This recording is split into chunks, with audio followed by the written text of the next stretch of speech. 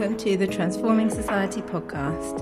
In this episode, we're talking to Sam Wren-Lewis about his new book, The Happiness Problem, Expecting Better in an Uncertain World. Sam's an independent scholar with a PhD from the University of Leeds on the philosophy of happiness, and he's the author of a number of published papers on the study of happiness and well-being. In the book, Sam looks at happiness and really says that happiness is nice, but it's not the only thing we need and it won't solve all the world's problems. Hi, Sam. Hello. So the book's called The Happiness Problem, so I think the first question is, how are we getting happiness wrong? What's the problem? Great. So, my main point is that there is a right and a wrong way to think about happiness. And the predominant way in which we're thinking about happiness in modern societies is wrong. And that way is to typically see happiness as an issue of control. So as long as we get everything in our lives just right, as if we have the perfect job, relationship, family, body, mind, and so on, then we'd be happy. And there's some truth to this. We, of course, have got control over our lives. We can improve our lives in countless ways, and we should. But it is overly simplistic and ignores the idea that we are still, even at this stage of human development, incredibly insecure. So in every aspect of our lives, we are vulnerable to disappointment, failure, mistakes, loss, pain, unhappiness, and so on. And that's not going to go away anytime soon.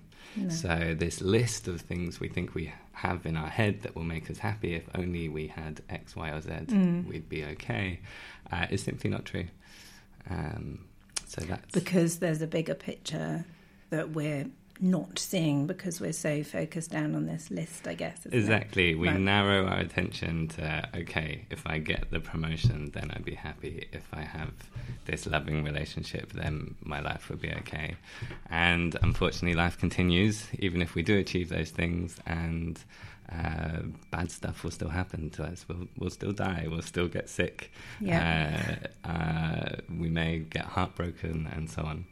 So we really need to hold both. We can improve our lives, but we shouldn't have this happily ever after idea in the background that the next bit of success will sort things out completely. Okay.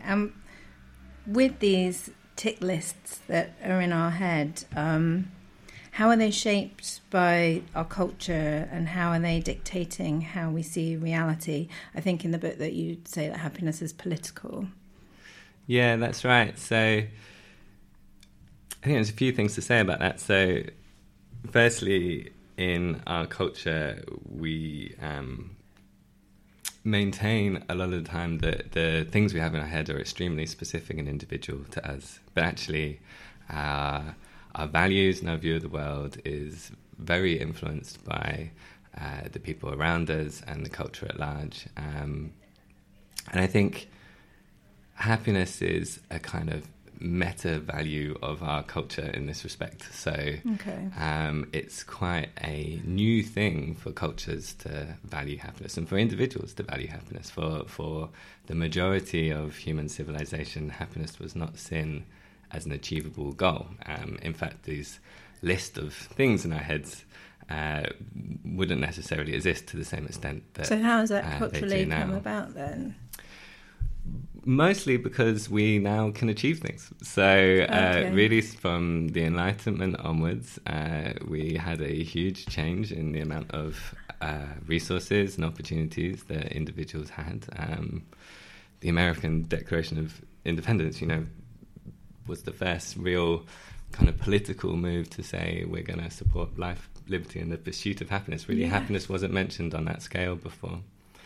And from the kind of 60s onwards, this has just boomed, 1960s onwards, where we now almost demand to be happy. We expect to be happy from our relationships, from our work, We expect to have a happy and content mental state and all sorts of things like that.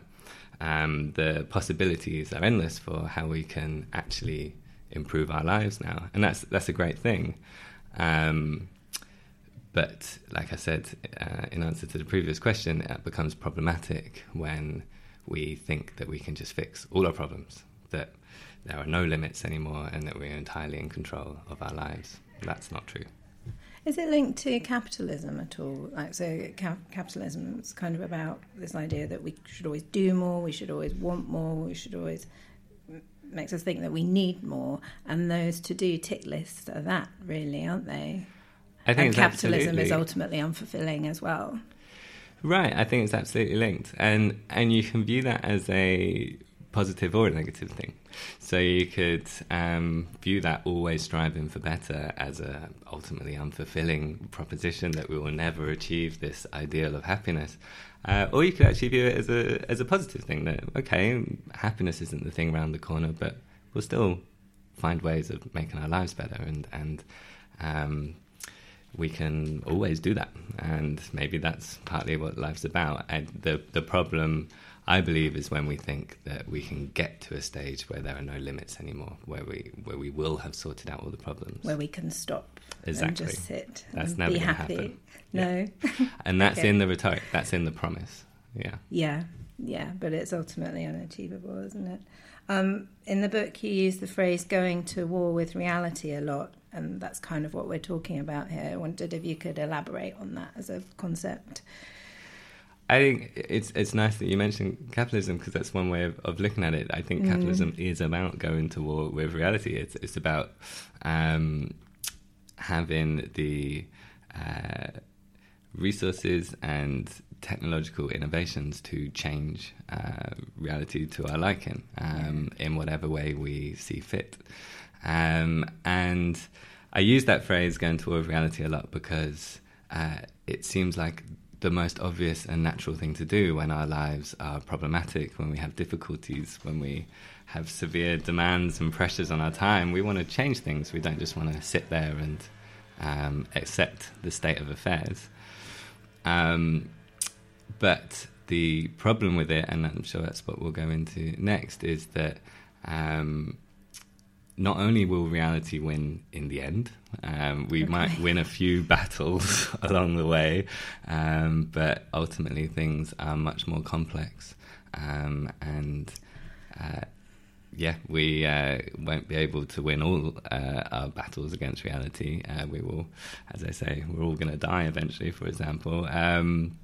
We will go on to that, because that ties into climate change, doesn't it? And it's almost like the relationship between capitalism and climate change. The climate change is the reality that just is the fact, and we can't change. And capitalism is, I that's right. And that's absolutely right. And I think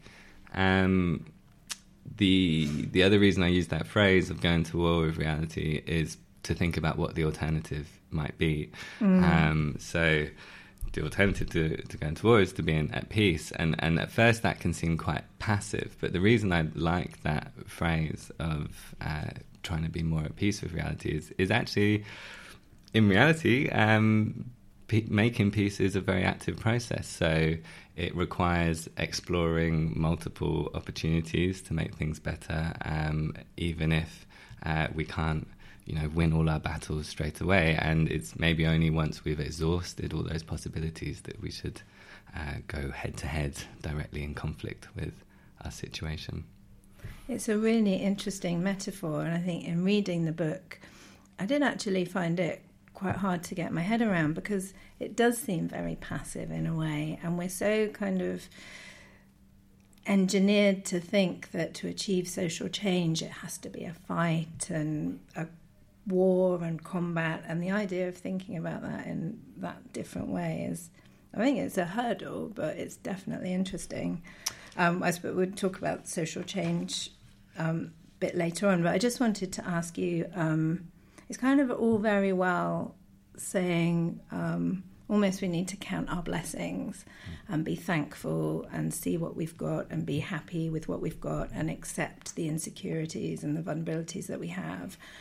But in very stressful situations, like, I don't know, financial and emotional stress, how can we apply this more productive way of thinking when we're under those kind of stresses and life does feel like a fight? Yeah, great question. So I think it can seem passive because we are so used to dealing with our problems head on, trying to fix them as quickly as possible. We're so used to kind of being certain as to what's wrong with our lives and urgently trying to fix it. And stress or other kind of demands, I think, is actually a really good example of how that going to war with our circumstances can actually be harmful. So it's sort of well known in psychology now that there are kind of two different kinds of stress, what's sometimes called good and bad stress. Okay. It's a bit more complicated than that. But the key kind of distinction between the two are that one kind of stress that we experience, we feel nonetheless that we have the resources to cope with. So the stressor is in more of a challenge that we have the ability to overcome.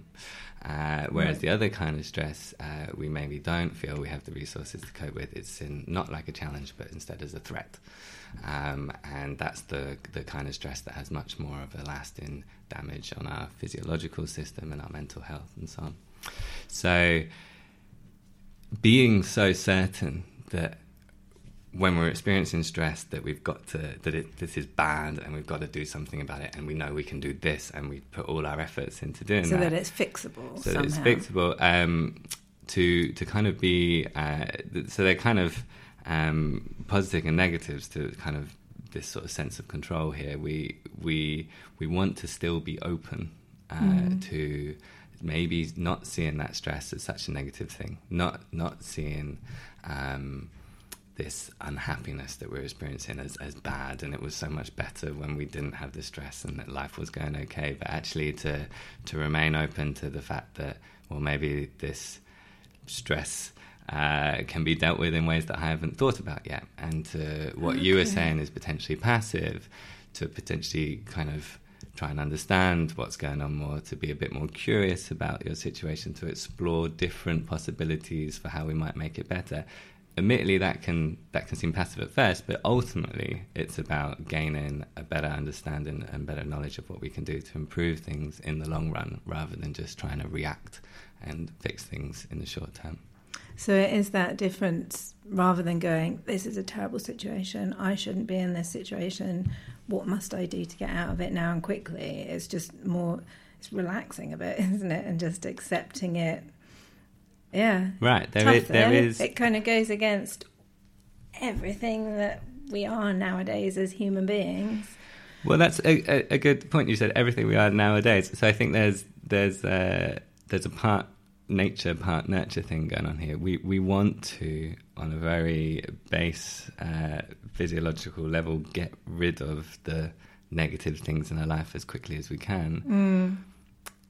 And so this is hard. It's hard saying, okay, I'm going to not try and be in control. I'm going to embrace uncertainty and be a bit more curious and explorative of what's going on.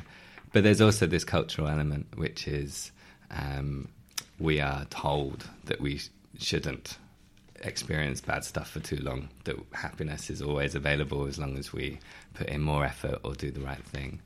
And so I think there's both of those elements in play. I wanted to talk a little bit about social inequality. It goes back to the last question in many ways.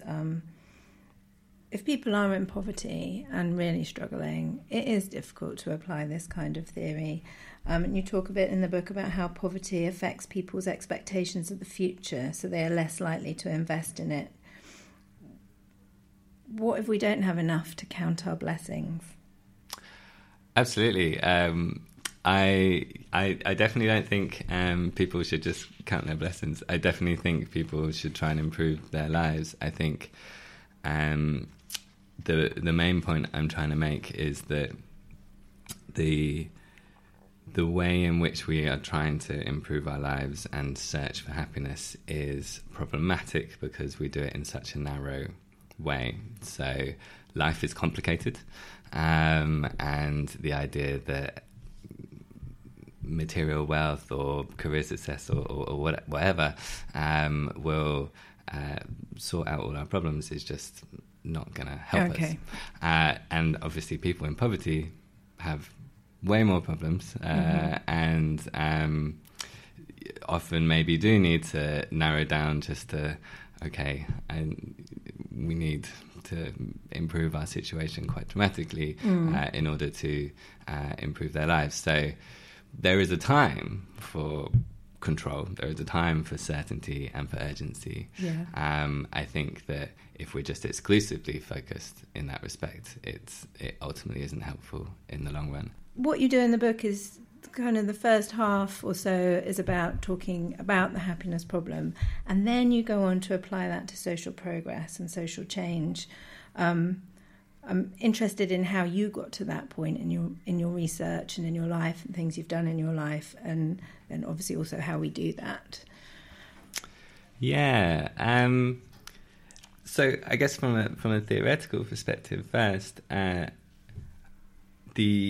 the realization for me, so I've been studying for happiness for the past sort of 12 years, and I was at the beginning very focused on individuals. I was really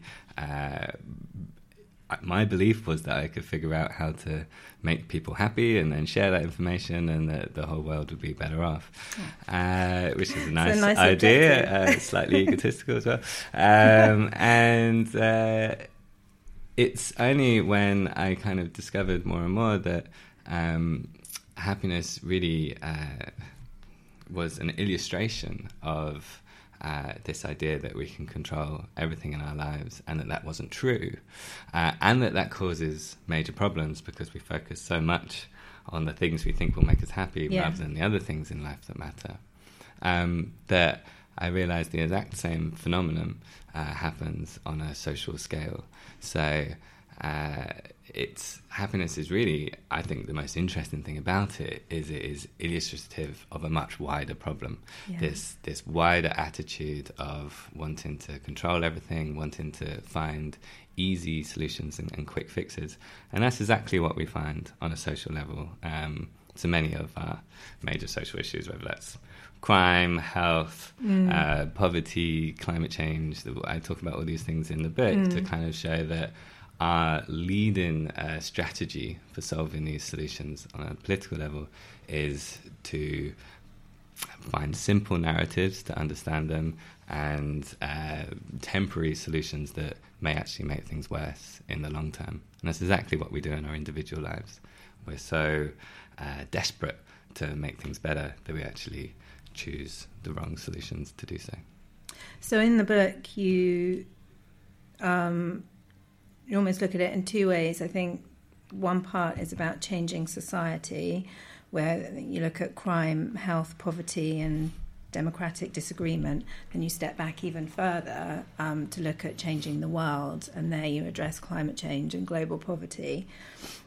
So to go back to the society example first, I thought democratic disagreement might be an interesting one to focus on here, given everything that's been happening in Parliament between the Conservatives and Labour Party. It would be really interesting if you could talk about that dynamic and how this idea of democratic disagreement relates to what the happiness problem and all the concepts around it. Yeah, absolutely. So I find democratic disagreement absolutely fascinating, not just because of the current political climate, but the fact that it almost seems so obviously an example of what I'm saying here. So we have incredibly complex collective realities. You know, our social problems are extremely difficult and entrenched, and the solutions aren't in any way obvious. And what we do is we form these moral and political tribes where there is an extreme certainty that we are right, no matter which tribe we're in, and an urgency that because we know the answers, we must do something about it immediately to solve it, and blame when anyone disagrees or when anything gets in the way of that. And a failure to understand how anyone can disagree, I Absolutely, think, as well. Yeah. Absolutely. That people must be morons or naive or selfish. Not have the right information, yeah. Exactly. And so I find moral psychology here really interesting, because we have some really good studies on the difference between liberals, conservatives, left and right-wing sentimentalities here. Okay. That really do show that the different values that people on the left or the right hold have very different social functions. So throughout history, we know from the World Values data set that values of societies and groups change depending on socioeconomic circumstances. So the things that people care about and the solutions that they come up with are very much focused on their particular demands of their situation. Yeah. Very crudely, to put it, people with a conservative sensibility have values that respond to demands of scarcity and the need to be dependent on a group. And people with a more liberal sensibility have values that respond to conditions of more opportunity and not having to be so dependent on a group, being more of an independent, autonomous individual. Okay. So it's no surprise that in these political debates, people on the left care much more about individual human rights, self-expression, autonomy, and so forth, and people on the right care more about social conformity, tradition, that maintaining loyalty, the status quo. Maintaining the status quo. And in almost every social issue, there's going to be reasons for the status quo and why that works, and reasons why we need to change it as well. So the idea of kind of simplifying it all to the status quo is evil or change is going to be catastrophic is just crazy.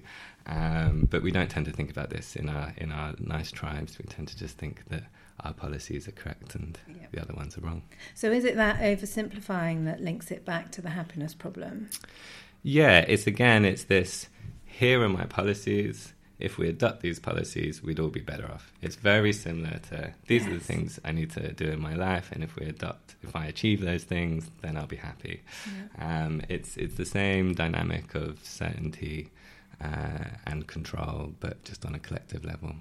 So in the book, you talk about, again, we'll talk about this slightly later, but you talk about applying curiosity and compassion. And that's what we don't do in these situations. We don't make any attempt really to understand the other side's point of view or where they're coming from, because we're so embedded in the things we believe in and what we think we need to achieve. That's right. And moving bigger picture, the theory can also be applied to climate change, which is quite hard. It's so huge, it's quite hard to get your head around. So if you could talk us through that would be really interesting. Yeah, it's so huge. And I mean, you can almost look at the entire history of human civilization as a process in which we have slowly gained more and more control over the natural environment. So we have increased means of extracting energy from the natural environment and imposing more order upon it, and that's just kind of continued to spiral. And when you can control something to that extent, we start to view the natural environment as objects that we can manipulate for our own means, ad infinitum.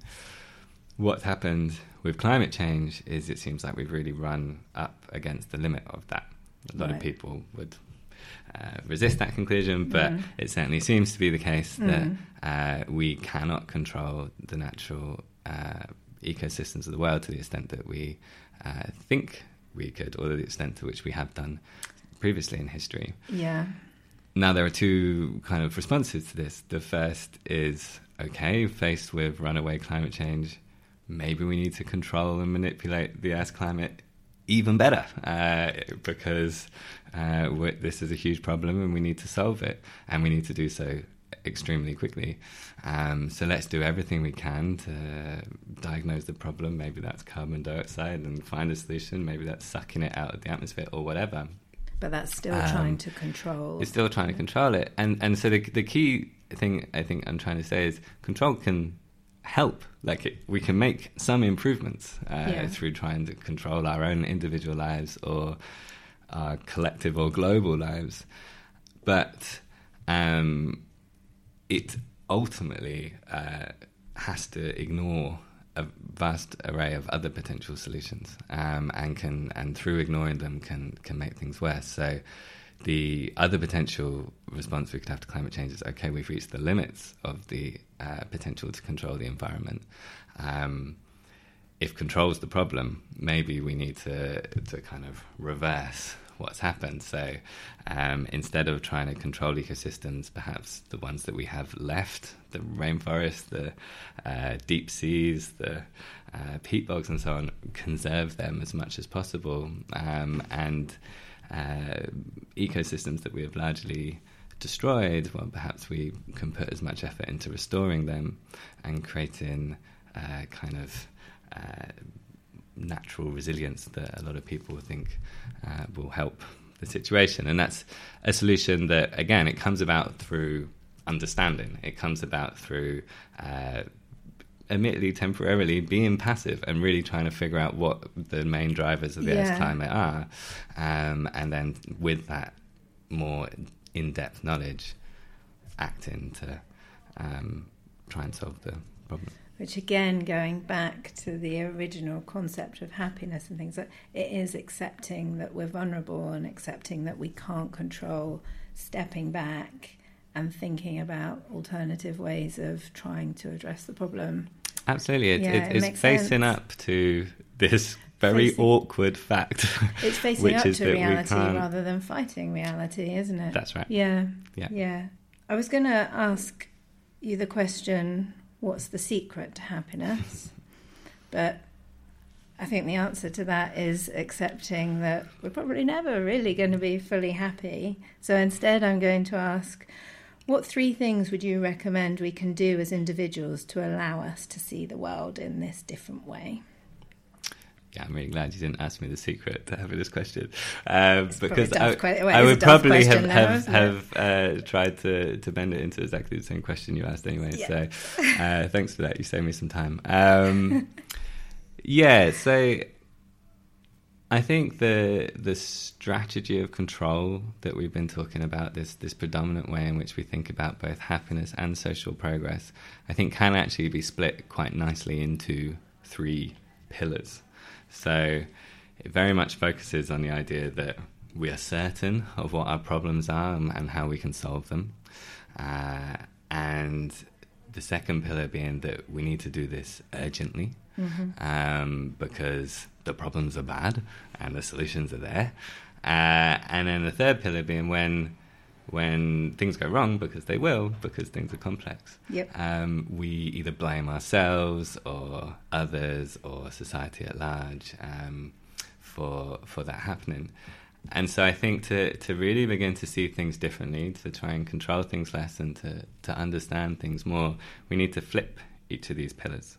Okay. So instead of a feeling of certainty as to what all our problems and solutions are, we need to be more humble. We need to understand that the list of things in our head may not be the complete picture, or the solutions that our political tribe have may not make everyone better off. That's just likely. Yeah.